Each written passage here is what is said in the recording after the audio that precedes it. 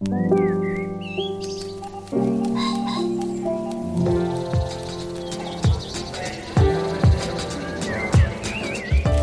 Stephen Metcalf, and this is the Slate Culture Gabfest True Detective's Coldest Case Yet edition. It's Wednesday, January 24th, 2024.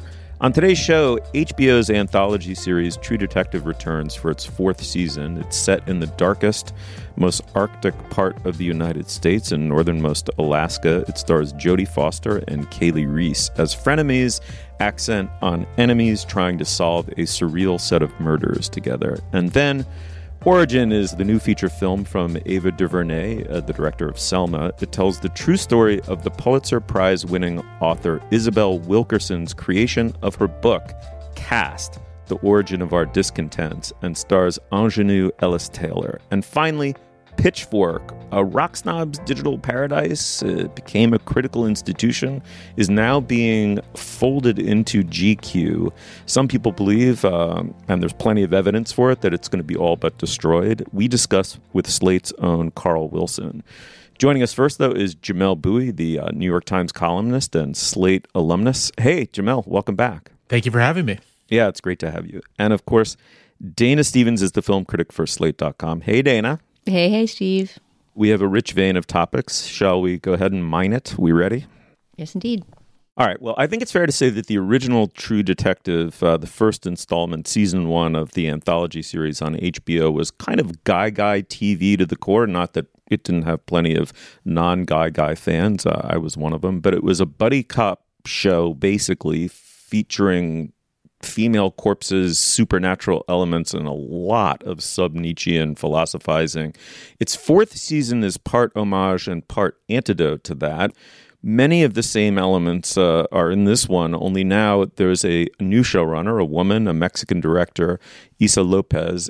This one takes place in northernmost Alaska just as night, like permanent night, months and months of the sunless season, begins to descend. And just as 8 researchers in an Arctic station go mysteriously missing, Jodie Foster stars as Elizabeth Danvers, the police chief of a fictional small town called Ennis. It's a frontier town densely webbed with melodramas and intrigues and gossip, a place we're led to believe also where the living and the dead mingle promiscuously. In the clip, you're going to hear the voices of Foster and Kaylee Reese. Reese's character is a police trooper named Evangeline Navarro, and she thinks there's a connection between this new case and an older case that went unsolved. She's going to butt heads with Foster's character, who's in charge of the investigation. Let's have a listen. What do you want? This tattoo was on Annie's body. So? It was on the forehead of one of your guys. Maybe. So what? So what? It's the same case. We can work together and figure out Annie. No. I'm not working with you again, ever. You think I want to work with you? I do, actually. Yeah.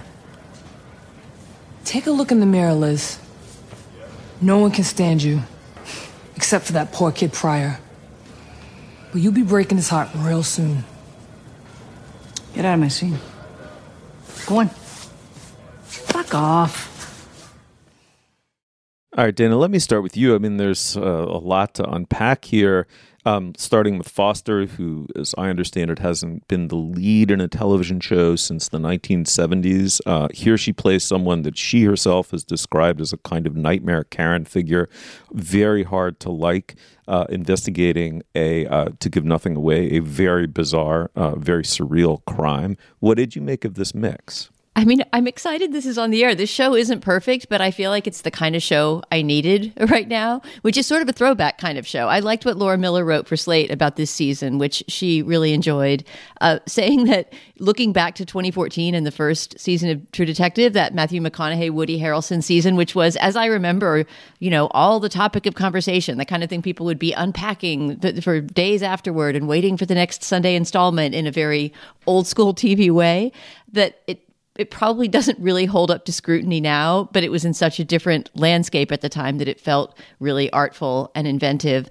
But all the things about it that felt so artful and inventive, I feel like, have since come under closer scrutiny, including, you know, two white guys driving around talking about a bunch of dead girls. And, you know, just a lot about that show's gender and racial politics were just of its time in a way that this season has reinvented, I think, pretty successfully. It's the setting is the best thing about this show. First of all, from what I've seen so far, Ennis, Alaska is just such a realer and more specific feeling place than the vague southern town that the first season took place in, which, as Laura points out, was more just a sort of backdrop for two guys to drive around in a car talking about crime. But Ennis really feels like a specific place. I feel like even just 2 episodes into the show, I know, who runs the local bar and what kind of place it is, and, how the native inhabitants relate to the white inhabitants, and what the descending of darkness for months on end means to the kind of general fabric of the town. So I love Ennis.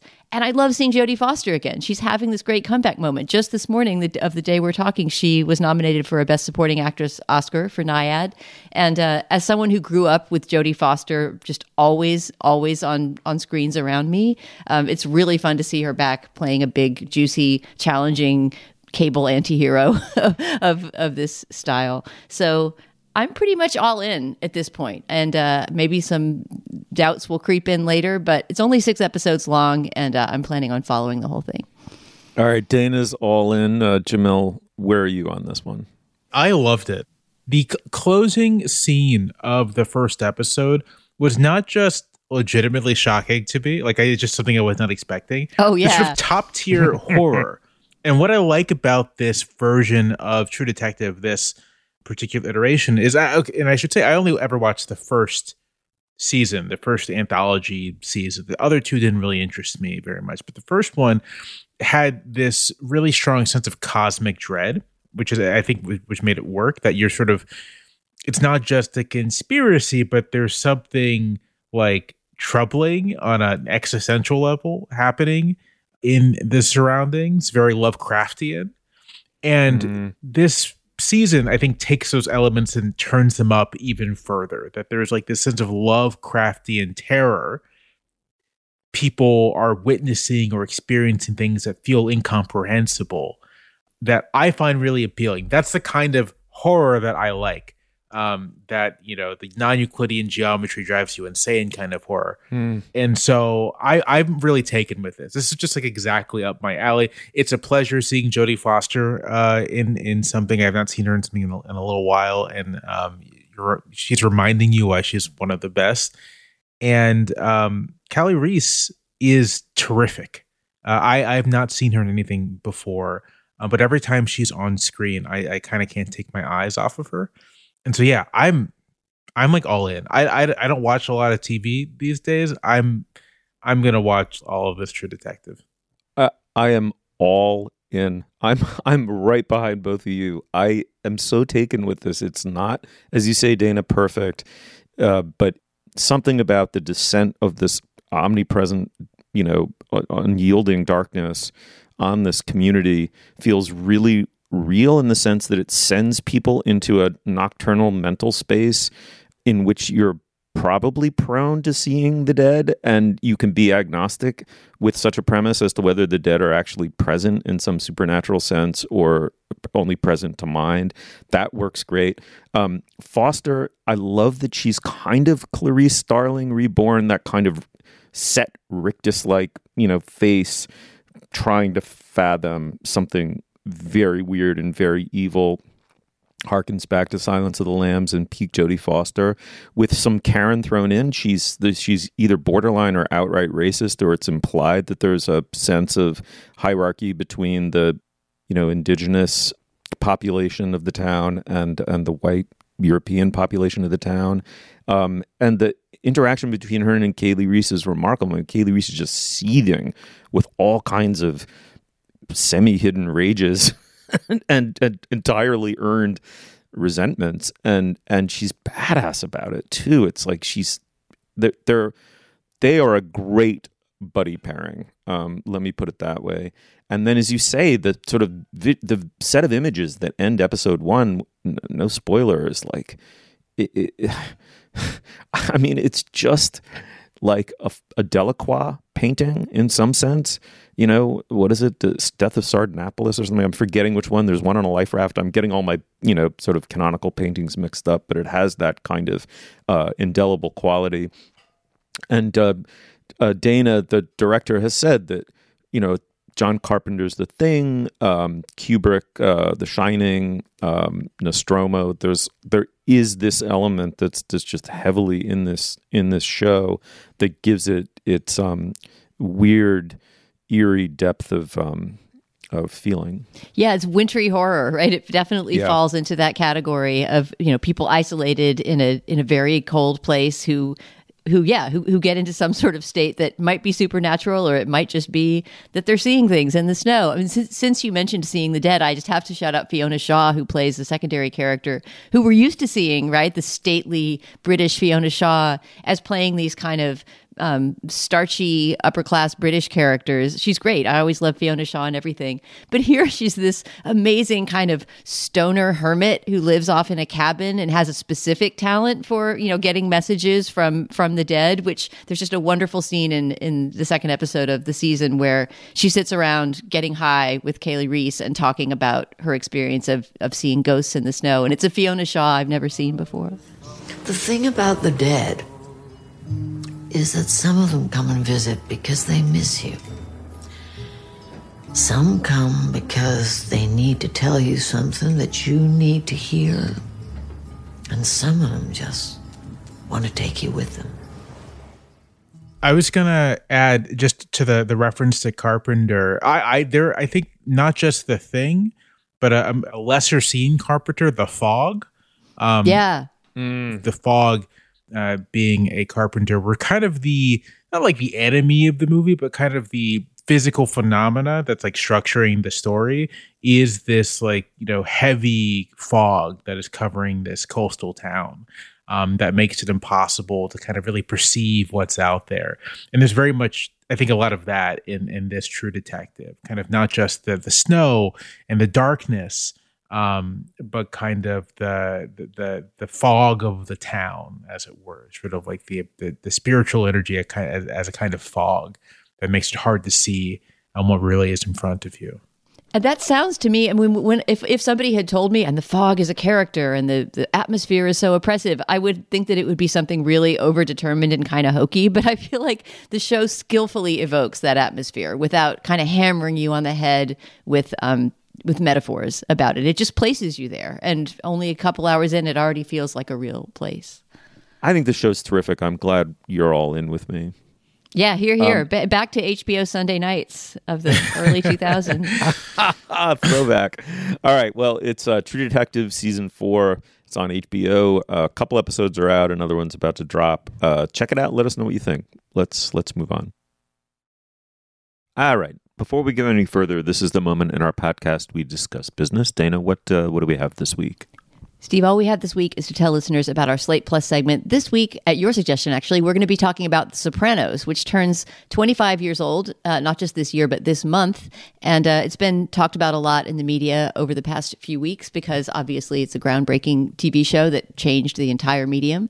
So for our Slate Plus segment, we will talk about that show's legacy, our own memories of it, and whether or not we are still living in the era of The Sopranos on TV. If you're a Slate Plus member, you can hear that conversation at the end of this show. And if you're not a Slate Plus member, you can sign up at slate.com/cultureplus. Why would you do that? Well, you get bonus content like the segment I just described, which many other shows offer as well. You get unlimited access to all of the writing and all of the podcasting on slate.com, and you never have to hear me read an ad again. These memberships are really important to help keep Slate going. So please sign up today at slate.com/cultureplus. Once again, that's slate.com/cultureplus. All right, on with the show. All right. Well, the feature film Origin is the creation of the filmmaker Ava DuVernay, the director, of course, of Selma, 13th, and A Wrinkle in Time. This is, I will just say it up front, a hard film to describe. It's a feature film about the writing of a book. The book in question is Cast: The Origins of Our Discontents by the journalist Isabel Wilkerson. But it's also part grief drama. It's a travelogue. It's filled with historical reenactments. And I think it's fair to say a polemical essay. Wilkerson's book, by way of context, had a central argument that caste is in some ways more analytically powerful, more analytically satisfying way to think about formalized systems of subordination and domination than race is, which of course is a controversial claim. We'll get into it. by way of making that argument, she knit together Jim Crow in the United States, the Nazi Aryan race laws in Nazi Germany, and the caste system in India in a kind of grand theory of exploitation and othering. The film stars Ingenue Ellis Taylor as Wilkerson. It also stars John Bernthal, Vera Farmiga. There was a brief appearance by Nick Offerman and Blair Underwood. Anyway, in the clip, you'll hear Ellis Taylor as Isabel talking to a friend about an argument that she's building for her new book. Let's listen.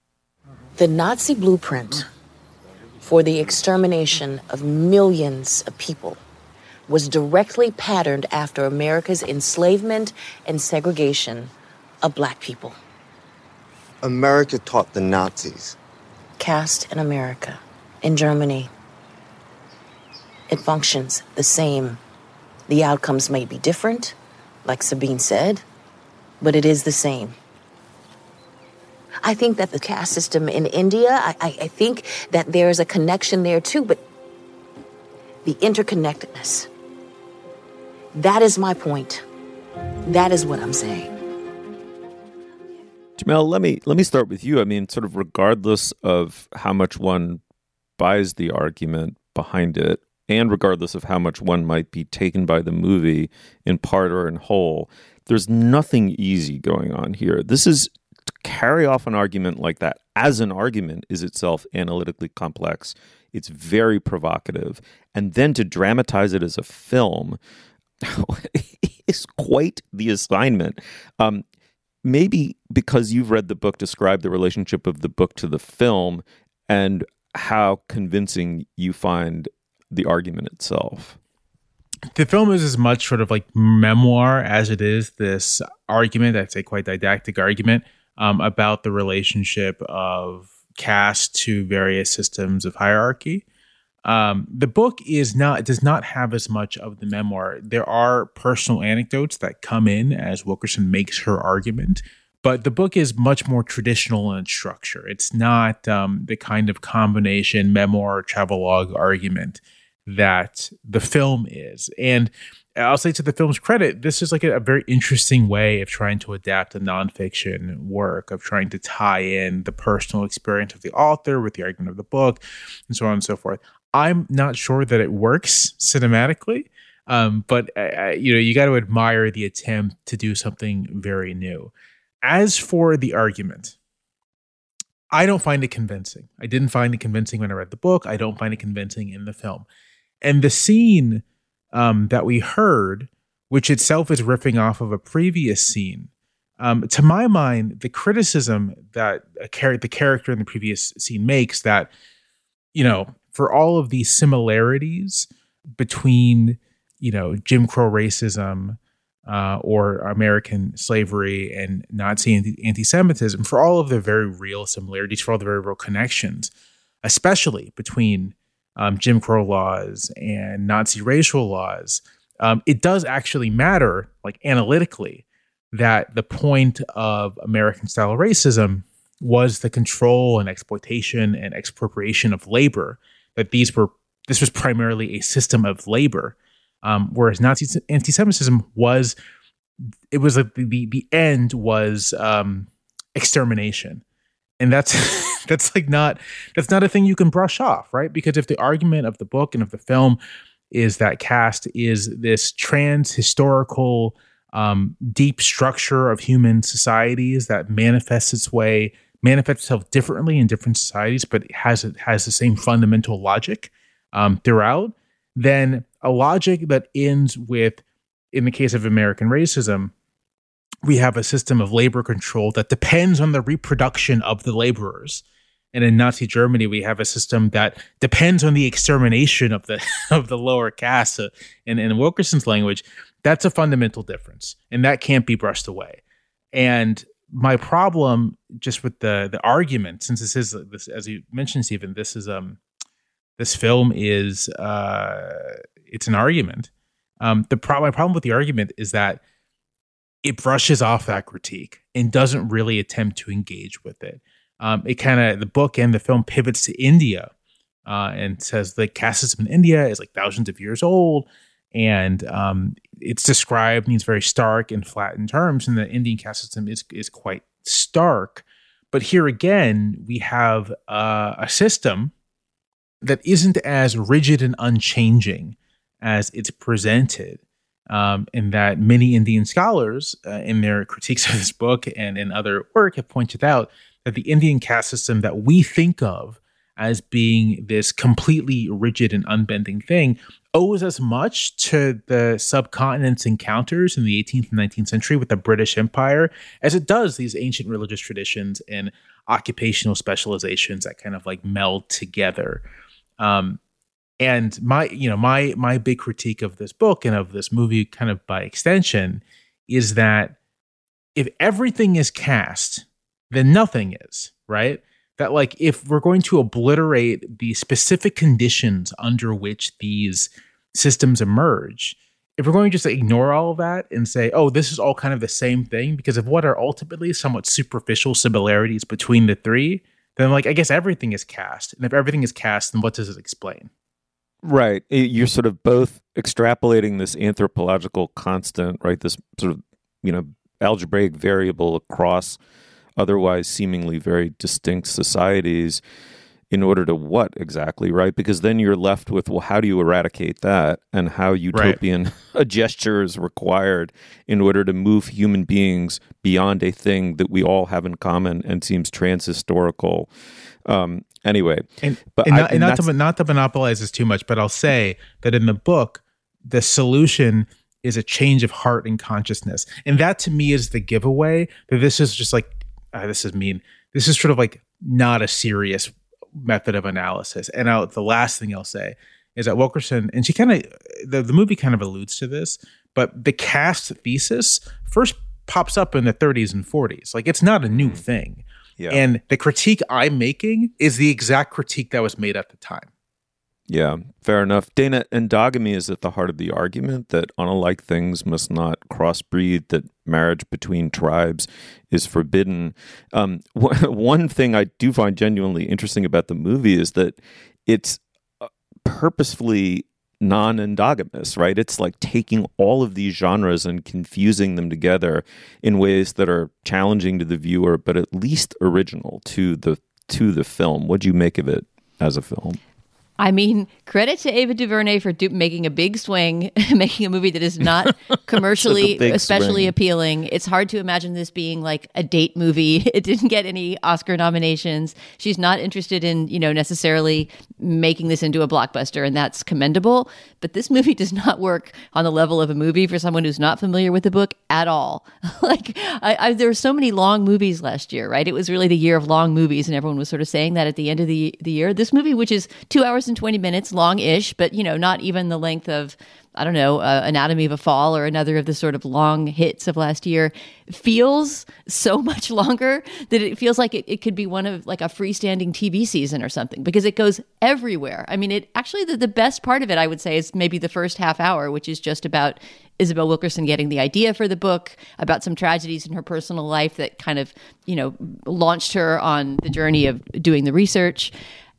I think the first half hour sort of feels like it's going to be a movie about someone having a big idea and trying to execute it. But then as soon as the movie becomes about trying to reenact historical situations in which, this big idea is being illustrated, it just really felt to me like almost History Channel level recreations. Yeah. In which essentially Anjanou Ellis-Taylor as Isabel Wilkerson is narrating ideas from the book while those exact things are being acted out. That's the History Channel kind of factor, right? That she'll be saying like, and the Nazis had a meeting in which they discussed, American racial law as a model for the Third Reich. And then you will just see unnamed, unidentified characters who are Nazis sitting in a room doing that exact thing. So there's like this very one-to-one kind of dullness of the reenactments. But mainly I just feel like the movie is so scattered and sprawling that by the time she goes to India, the Isabel Wilkerson character goes to India, I mean, it's, nearly, I don't know, it's like 2 hours into a 2 hour and 20-minute movie, and a whole new culture and a whole new history that's thousands of years long is being folded in. And it just feels like it's doing a disservice to all of the cultures being illustrated, but also just to the watchers intelligence and understanding.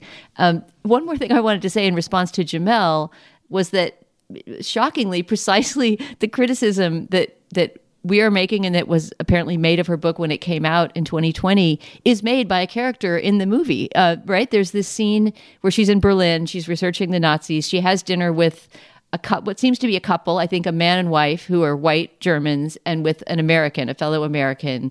And then there's this moment in which the German woman in the couple makes this critique of the idea that's very similar to the one Jamel just made, and that I guess many critics did when the book came out. American slavery is rooted in subjugation, dominating blacks for the purposes of capitalism, using bodies and labor for profit. But for the Jews during the Holocaust, the end goal was not subjugation. It was extermination. Kill them all. And it just seems disingenuous to me the way the movie glosses that over. And also by putting it in the mouth of this, white German woman sort of makes it seem as if it's a racist comment.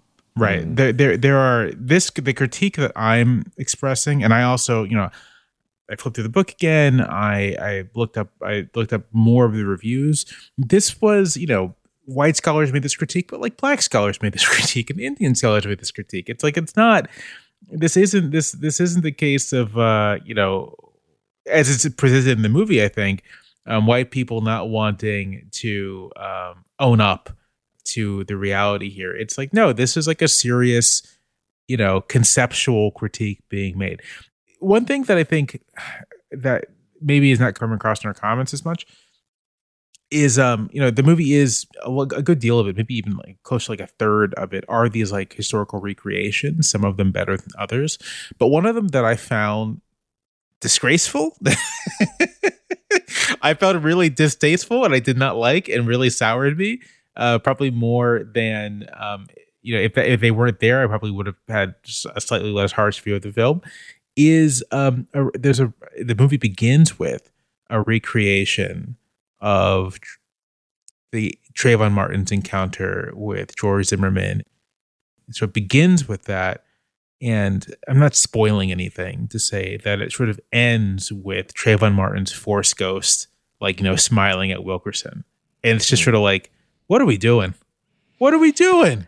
Oh, I agree. The Trayvon bit was painful. I mean, at the beginning, it made some sense because I guess it was her being offered that story to cover that story as a journalist and rejecting it that got her going on the book. But Ghost Trayvon at the end, and all the ghosts are just, to me, that really takes it into a realm of bad taste that is not forgivable. I think we're, as a panel, relatively unified in our critical judgment of this movie. I wonder, Jamel, if you could speak a little bit to the supporting performances, which I think struck all of us as quite strong. Yes, it's funny. The thing I actually like most about this movie is the kind of domestic drama part. I thought John Bernthal was fantastic. I thought he was really convincing and empathetic, and I don't know. I really enjoyed his time on the screen. I thought Niecy Nash was terrific as well. Sort of the interaction of Wilkerson with her family, I found very compelling to watch, and those were the times when I was sort of most interested and compelled by the movie, and then when we moved to kind of like the argument, I'm sort of my thoughts on that already. All right, a very complex bundle of ambitions and aspects to this movie. It is hard to critically sum up succinctly. If you do check it out and you disagree with us, we'd love to hear from you. Shoot us an email. All right, let's move on. All right, well, the music review website Pitchfork was, depending on who you asked, either a lyrically written, very thoughtful, massive encyclopedia of popular music criticism or a rock snob's paradise. That was an ongoing debate for its entire history, which may now be coming to a close or may not. It's been absorbed onto GQ via Condé Nast, as I understand it, by way of beginning the process of cutting it down to the bone, i.e. it's about to have the same dubious fate as, for example, Sports Illustrated and various other legacy magazines or websites. We're joined by Slate's own music critic Carl Wilson to discuss, what Pitchfork was, what it meant, and what losing it might mean. Carl, welcome to the show. So happy to be here. Talk a little bit about what this news meant to you when you heard it, and from there about the larger implications of it. Yeah, so just some background for people who may or may not know. Pitchfork launched in the mid-90s, in 1996, basically as a blog run by Ryan Schreiber, who was kind of newly out of high school, working as a clerk in a record store, and started a highly opinionated website for him and a few friends to review indie rock albums for the most part, and quite quickly grew into something else. And by the 2000s, it was arguably the most influential voice in music criticism, and especially in indie rock criticism, but also a highly contentious one, partly because it implemented the scoring system of ranking albums not only out of 10, but out of 10 to the nearest decimal place. So you could go from 0.0 to 10.0, I guess, as your ratings, and that was really easy clickbait, and caused a lot of attention to be drawn. But something happened along the way. It also kind of grew up from a very snarky, very indie boy focused website that made its name kind of popularizing bands like Broken Social Scene and Arcade Fire and Animal Collective and the likes, and gradually started maturing as it expanded its writers base and moved away from an all-white male writing staff to something that kind of covered music much more broadly into the 2010s, paralleling, I think, a transition that was happening in music itself, where that indie world was less and less of a walled compound and started interacting more with the pop world at large, and certainly much more with black music. To the point that in 2015, Condé Nast bought them out, saying that they wanted to take advantage of Pitchfork's audience of, quote, passionate millennial males. And they've gone through a series of other editors since Schreiber, and most recently, Pooja Patel, a young woman of color who's run it since 2018, and really even more so presided over a diversification and deepening critical voice. And it really, I would say, for the past half decade and more, has been a model of what good music criticism can be, from its news and investigative reporting to its ongoing, really widespread covering the waterfront reviews section. And then it feels like they're being punished for all of that growth, because Condé Nast looked at it and said, that's not what we were looking for, and decided to fold Pitchfork this week under the imprint of GQ. It's very unclear what that's going to mean now, but basically I think they're going to be GQ's music vertical in some sense, keeping the brand name Pitchfork, keeping the Pitchfork Live Music Festival, which of course is a cash cow, but laying off most of the senior staff. I think the top 8 people are gone, aside from Jeremy Larson, the review editor, and Pooja Patel herself is gone. Some people who've worked there for 10, 15 years. And we really don't know what the fate of Pitchfork is going to be from here out. So far, it looks like a sort of diminished version of business as usual, but there's no way to really know until we watch it happen. But it really contributed to an overwhelming feeling of doom in music journalism recently, which has seen waves after wave of this kind of cutbacks for a decade, but particularly in the past couple of years, and really making people wonder about the future of the art of music criticism. And I think we can broaden that out to criticism in general. Yeah, Carl, it really struck me last week. Last week was just such a week of mourning for anybody who works in journalism and criticism. And it seemed like so many hits were coming at once that, this Pitchfork news broke. And I think the next day it was Sports Illustrated folding.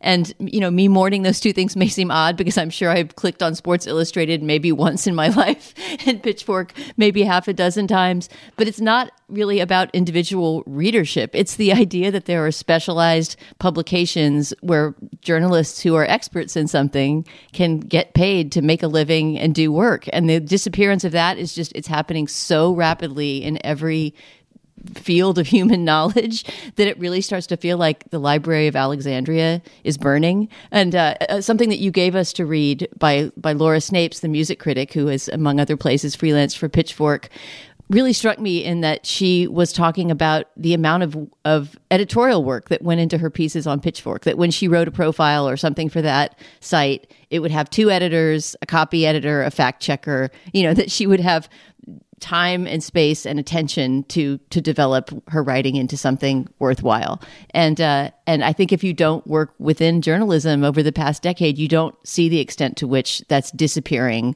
all around us. But the evidence is there that it's disappearing all around us, not only in sites folding right and left, but in there being so much junk, so much bad writing online that isn't fact checked and isn't copy edited, and not to mention, AI sludge starting to intrude on everything. So maybe this isn't so much a question as a giant wringing of hands, but I just feel a lot of solidarity with journalists, even who work in fields that have nothing to do with my own writing.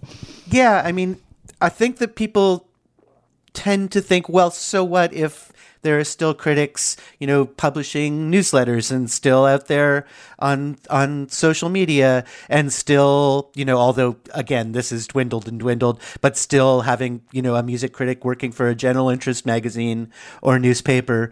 But I think there's a real difference in the sense of a conversation and the sense of there being a center of the action, a sense of there being communities out there that you can be a part of, and the idea that particular subject matters are worth drilling down on and worth thinking about in longer form, more reflective ways, rather than just being part of the news of the day. And that seems to me, Pitchfork has been the most viable version of that in music media. And, somebody at Condé Nast kind of leaked in a way on Twitter last week that it's still, in terms of daily readership, the best read of Condé Nast's websites, which really makes you think, what is the business thinking here?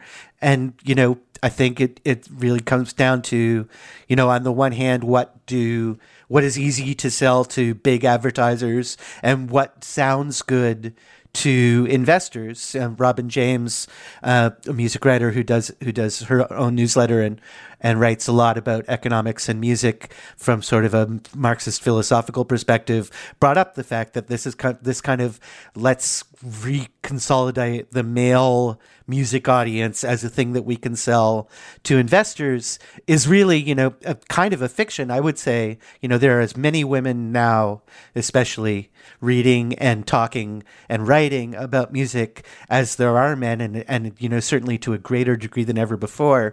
And Pitchfork has been helpful with that, surprisingly, given its kind of frat boyish seeming origins. And reconsolidating that image of who's allowed in and who's important in that conversation is a really unfortunate turn for things to take. And again, I think comes from a much more like this quarter, next quarter business head thinking than from any real thought about what's going to be successful with readers over the long term.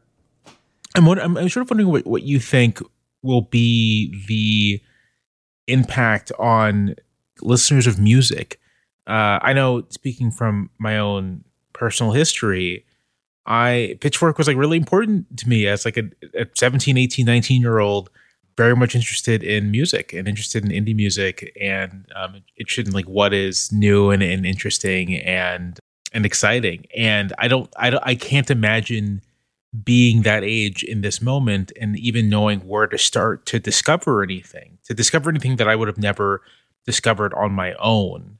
Yeah, I mean, I think that's the big question that people are asking at the moment. And part of the reason we're asking it is that, the thing that's putatively replacing the long time kind of way that music talk has circulated among fans and professional critics as kind of a back and forth is algorithmic recommendation, right? It's playlists on Spotify or whatever streaming service you subscribe to, and the kind of assumptions that it has programmed into it about what you will like if you like the thing that you just played.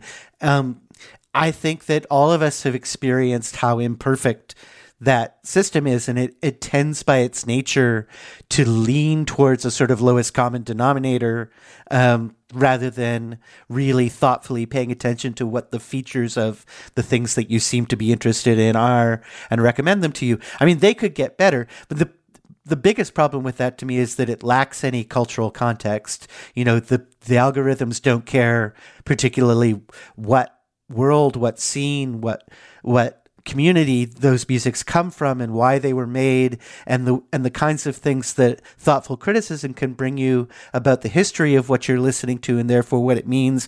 And therefore, I think what you can imagine your relationship to being to it, and in some ways the kinds of things that you can be part of or create out of it, all of that is missing in the streaming ecosystem as we currently have it. And, you know, I mean, I also want to say there are still publications out there. You know, you can look at Stereo Gum and Complex and Fader, and Rolling Stone is still out there, and Bandcamp, and, you know, the streaming independent site that also publishes music journalism, though it's also been through some ownership changes that put its future in jeopardy. But yeah, I think we're looking at this question of, you know, can you get everything rich about music or any kind of culture from TikTok videos and YouTube? Maybe there are ways that we can. I think we shouldn't rule those things out. But the writerly version of it supplies a sense of minds touching in different ways that I don't know if there's another substitute for. Yeah, that's beautifully put, Carl. And, you know, your criticism has made this interesting balance between the individual sensibility of the critic and a conception of a, let's call it, semi-objective fact of social power in some sense. Is this a moment to step back and say, yes, yes, yes, Bourdieu, yes, yes, yes, you know, the use of taste distinctions to enforce various hierarchies? And yet there is something to the individual sensibility of the lone writer confronting something with his or her or their own ears and communicating to the lone reader something, you know, somewhat intimate and surely implicated in those structures of power. But just can we have a moment of romantic heroism on behalf of the critic? I hope I've never sounded like, you know, I think that one of the things that talking about popular culture and criticism allows us to do is talk about sort of broader social meanings, but the importance of aesthetic experience to us as individuals always has to be balanced off against that. And the other thing I think when we're talking about Pitchfork that's important to pay tribute here is also the arguments. It's the fights. You know, when Pitchfork was at its most contentious, you know, I wouldn't say in most recent years, but, you know, in the late 2000s, early 2010s, that was, you know, people loved to hate it. I had a musician say to me, who I ran into on the street this week, say, for me, it's like Margaret Thatcher died, you know, and, you know, there's that bitterness about those times when Pitchfork could make or break people. But like the sense that happens when people can get passionately angry at a critical outlet and passionately moved by it. All of those things are a sense of importance and a sense of the thing counting. And I don't think you ever, you know, as much as I've advocated against the sort of gratuitously mean review and especially the gratuitously mean review that is more aimed at insulting the imagined listenership of an artist than the artist's work itself, still at the same time, like, you know, the Pitchfork had a column for a while called Why We Fight. And I think that that's as much as important a part of criticism as anything. And Pitchfork's legacy definitely includes that. Yeah. All right. Well, Carl Wilson is the music critic for Slate and a cherished friend of this program, a CFOP. Carl, always great to talk to you. Any context, please come back soon. I'd be happy to anytime. All right. Now is the moment in our podcast when we endorse. Dana, what do you have? I am going to endorse a nonfiction book that I just started. I'm only on about chapter 4, but I can already tell that it's going to be great. And it's a book that came out last year, 2023, called Blood in the Machine by Brian Merchant. The subtitle of the book is The Origins of the Rebellion Against Big Tech. But the big tech in question is early 19th century technology. It's a book about the Luddites and about the machine breakers of the early 19th century, which was, basically sort of an anti-industrial revolution labor uprising in England beginning around like 1810, 1811. And it's just beautifully told. Brian Merchant is a tech journalist who mainly writes about modern tech, but his research seems to me really, really meticulous. And he's basically going through and following a few different stories, including this, among others, the story of Mary Shelley and Percy Bysshe Shelley, who were, basically sort of meeting and marrying right around this time and writing a lot about revolution and labor, but also telling the stories of a child laborer within the woolen industry and just various people involved in these Luddite uprisings. And one of the things I've already learned in chapter 1 of the book is that there was no Ned Ludd, that this figure, Ned Ludd, who, was sort of the rallying cry for the Luddites, is a fictional, Robin Hood style figure that they united around. So Blood in the Machine by Brian Merchant, it seems like it's going to be really smart, both about technology uprisings of our times and of the Industrial Revolution. I think you're going to really enjoy that book, Dana. And you've read it? I'm like halfway through it. It's sort of like on my pile of stuff I pick up every so often to make some progress in. It's a great antidote to what you learned in like high school about the Luddites. It's a great sort of like, listen, these people were right. You went to a better high school than me if you ever heard that word in high school. But yeah, exactly. I mean, the author sort of identifies as a Luddite himself. And it seems like I'm getting the sense that the Luddites are about to have a moment, because we're in such an industrial revolution kind of time ourselves. So I think it's the right book for this year. That sounds amazing. I'm literally going to go out and get it today. Jamil, what do you have? I was going to go do a movie, but I think I'll do a book. And in the spirit of Dana's recommendation, this book won a big history prize last year, and I don't remember which one, but it is Beverly Gage's book G-Man, which is a big biography of J. Edgar Hoover. And you may be thinking, what would be so interesting about reading a big biography? And it is big. It's like 800 pages. It is hefty, a big boy, of J. Edgar Hoover. And that is that the man is utterly fascinating. And Gage gives you not just a chronicle of his life, which is incredibly consequential. J. Edgar Hoover, without question, maybe the single most consequential bureaucrat of the 20th century. Maybe one of the most consequential American political figures of the 20th century. But also she gives you such a feel for the texture of Washington in the first half of the 20th century. What it was like, what the society was in that city, this extends back to the 19th century. The first 3 chapters of the book are basically sort of like a walkthrough of 19th century Washington, D.C., as Hoover is a native Washingtonian, anything I did not know, and whose family had been there more or less since the beginning of the 19th century. But it's fascinating. The book obviously goes into Hoover's relationship with his longtime aide, Clyde Tolson, and there, even in that part of the book, which is it's a through line throughout the book so far. I'm like 2/3 of the way through.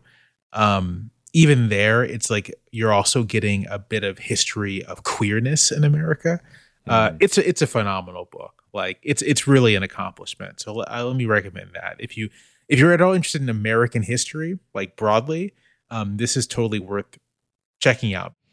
Oh my God. After you two, I'm tempted to make up the title of some new huge doorstop nonfiction book that one ought to go, has to go immediately into one's bucket list.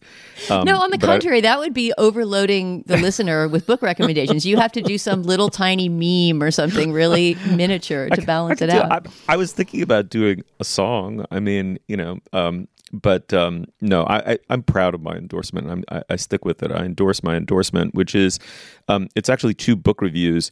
I think one tends to try to balance out a degree of coldness with a degree of heat when one writes anything, i.e. analytic precision and a degree of oracular passion, maybe, for lack of a better word, especially if you're like me, left or leftish, and you don't want one to overwhelm the other, on and on. So I found the kind of wonderful yin and yang in these two reviews.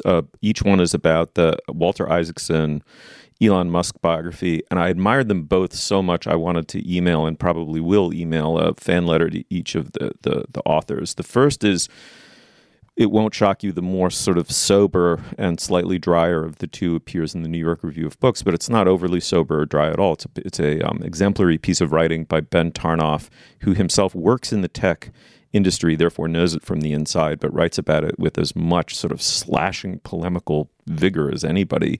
And his piece is called Ultra Hardcore, and it gets just at the essence of nerd, like why the world increasingly resembles a nerd's revenge fantasy through the figure of Musk and Isaacson's biography.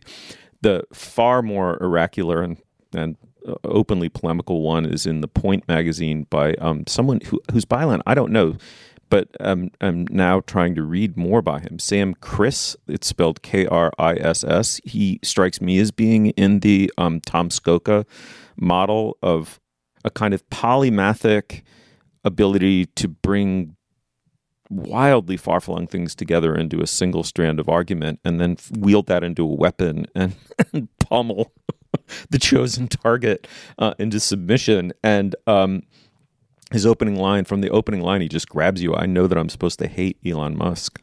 And he, in fact, ends up paying very little relative attention to Musk and going after Isaacson as like the chief plutocrat lickspittle of America in ways that are just so savage and so funny. And that one is called Very Ordinary Men, Elon Musk and the Court Biographer. So we'll link to both of those, but they both absolutely delighted and instructed me.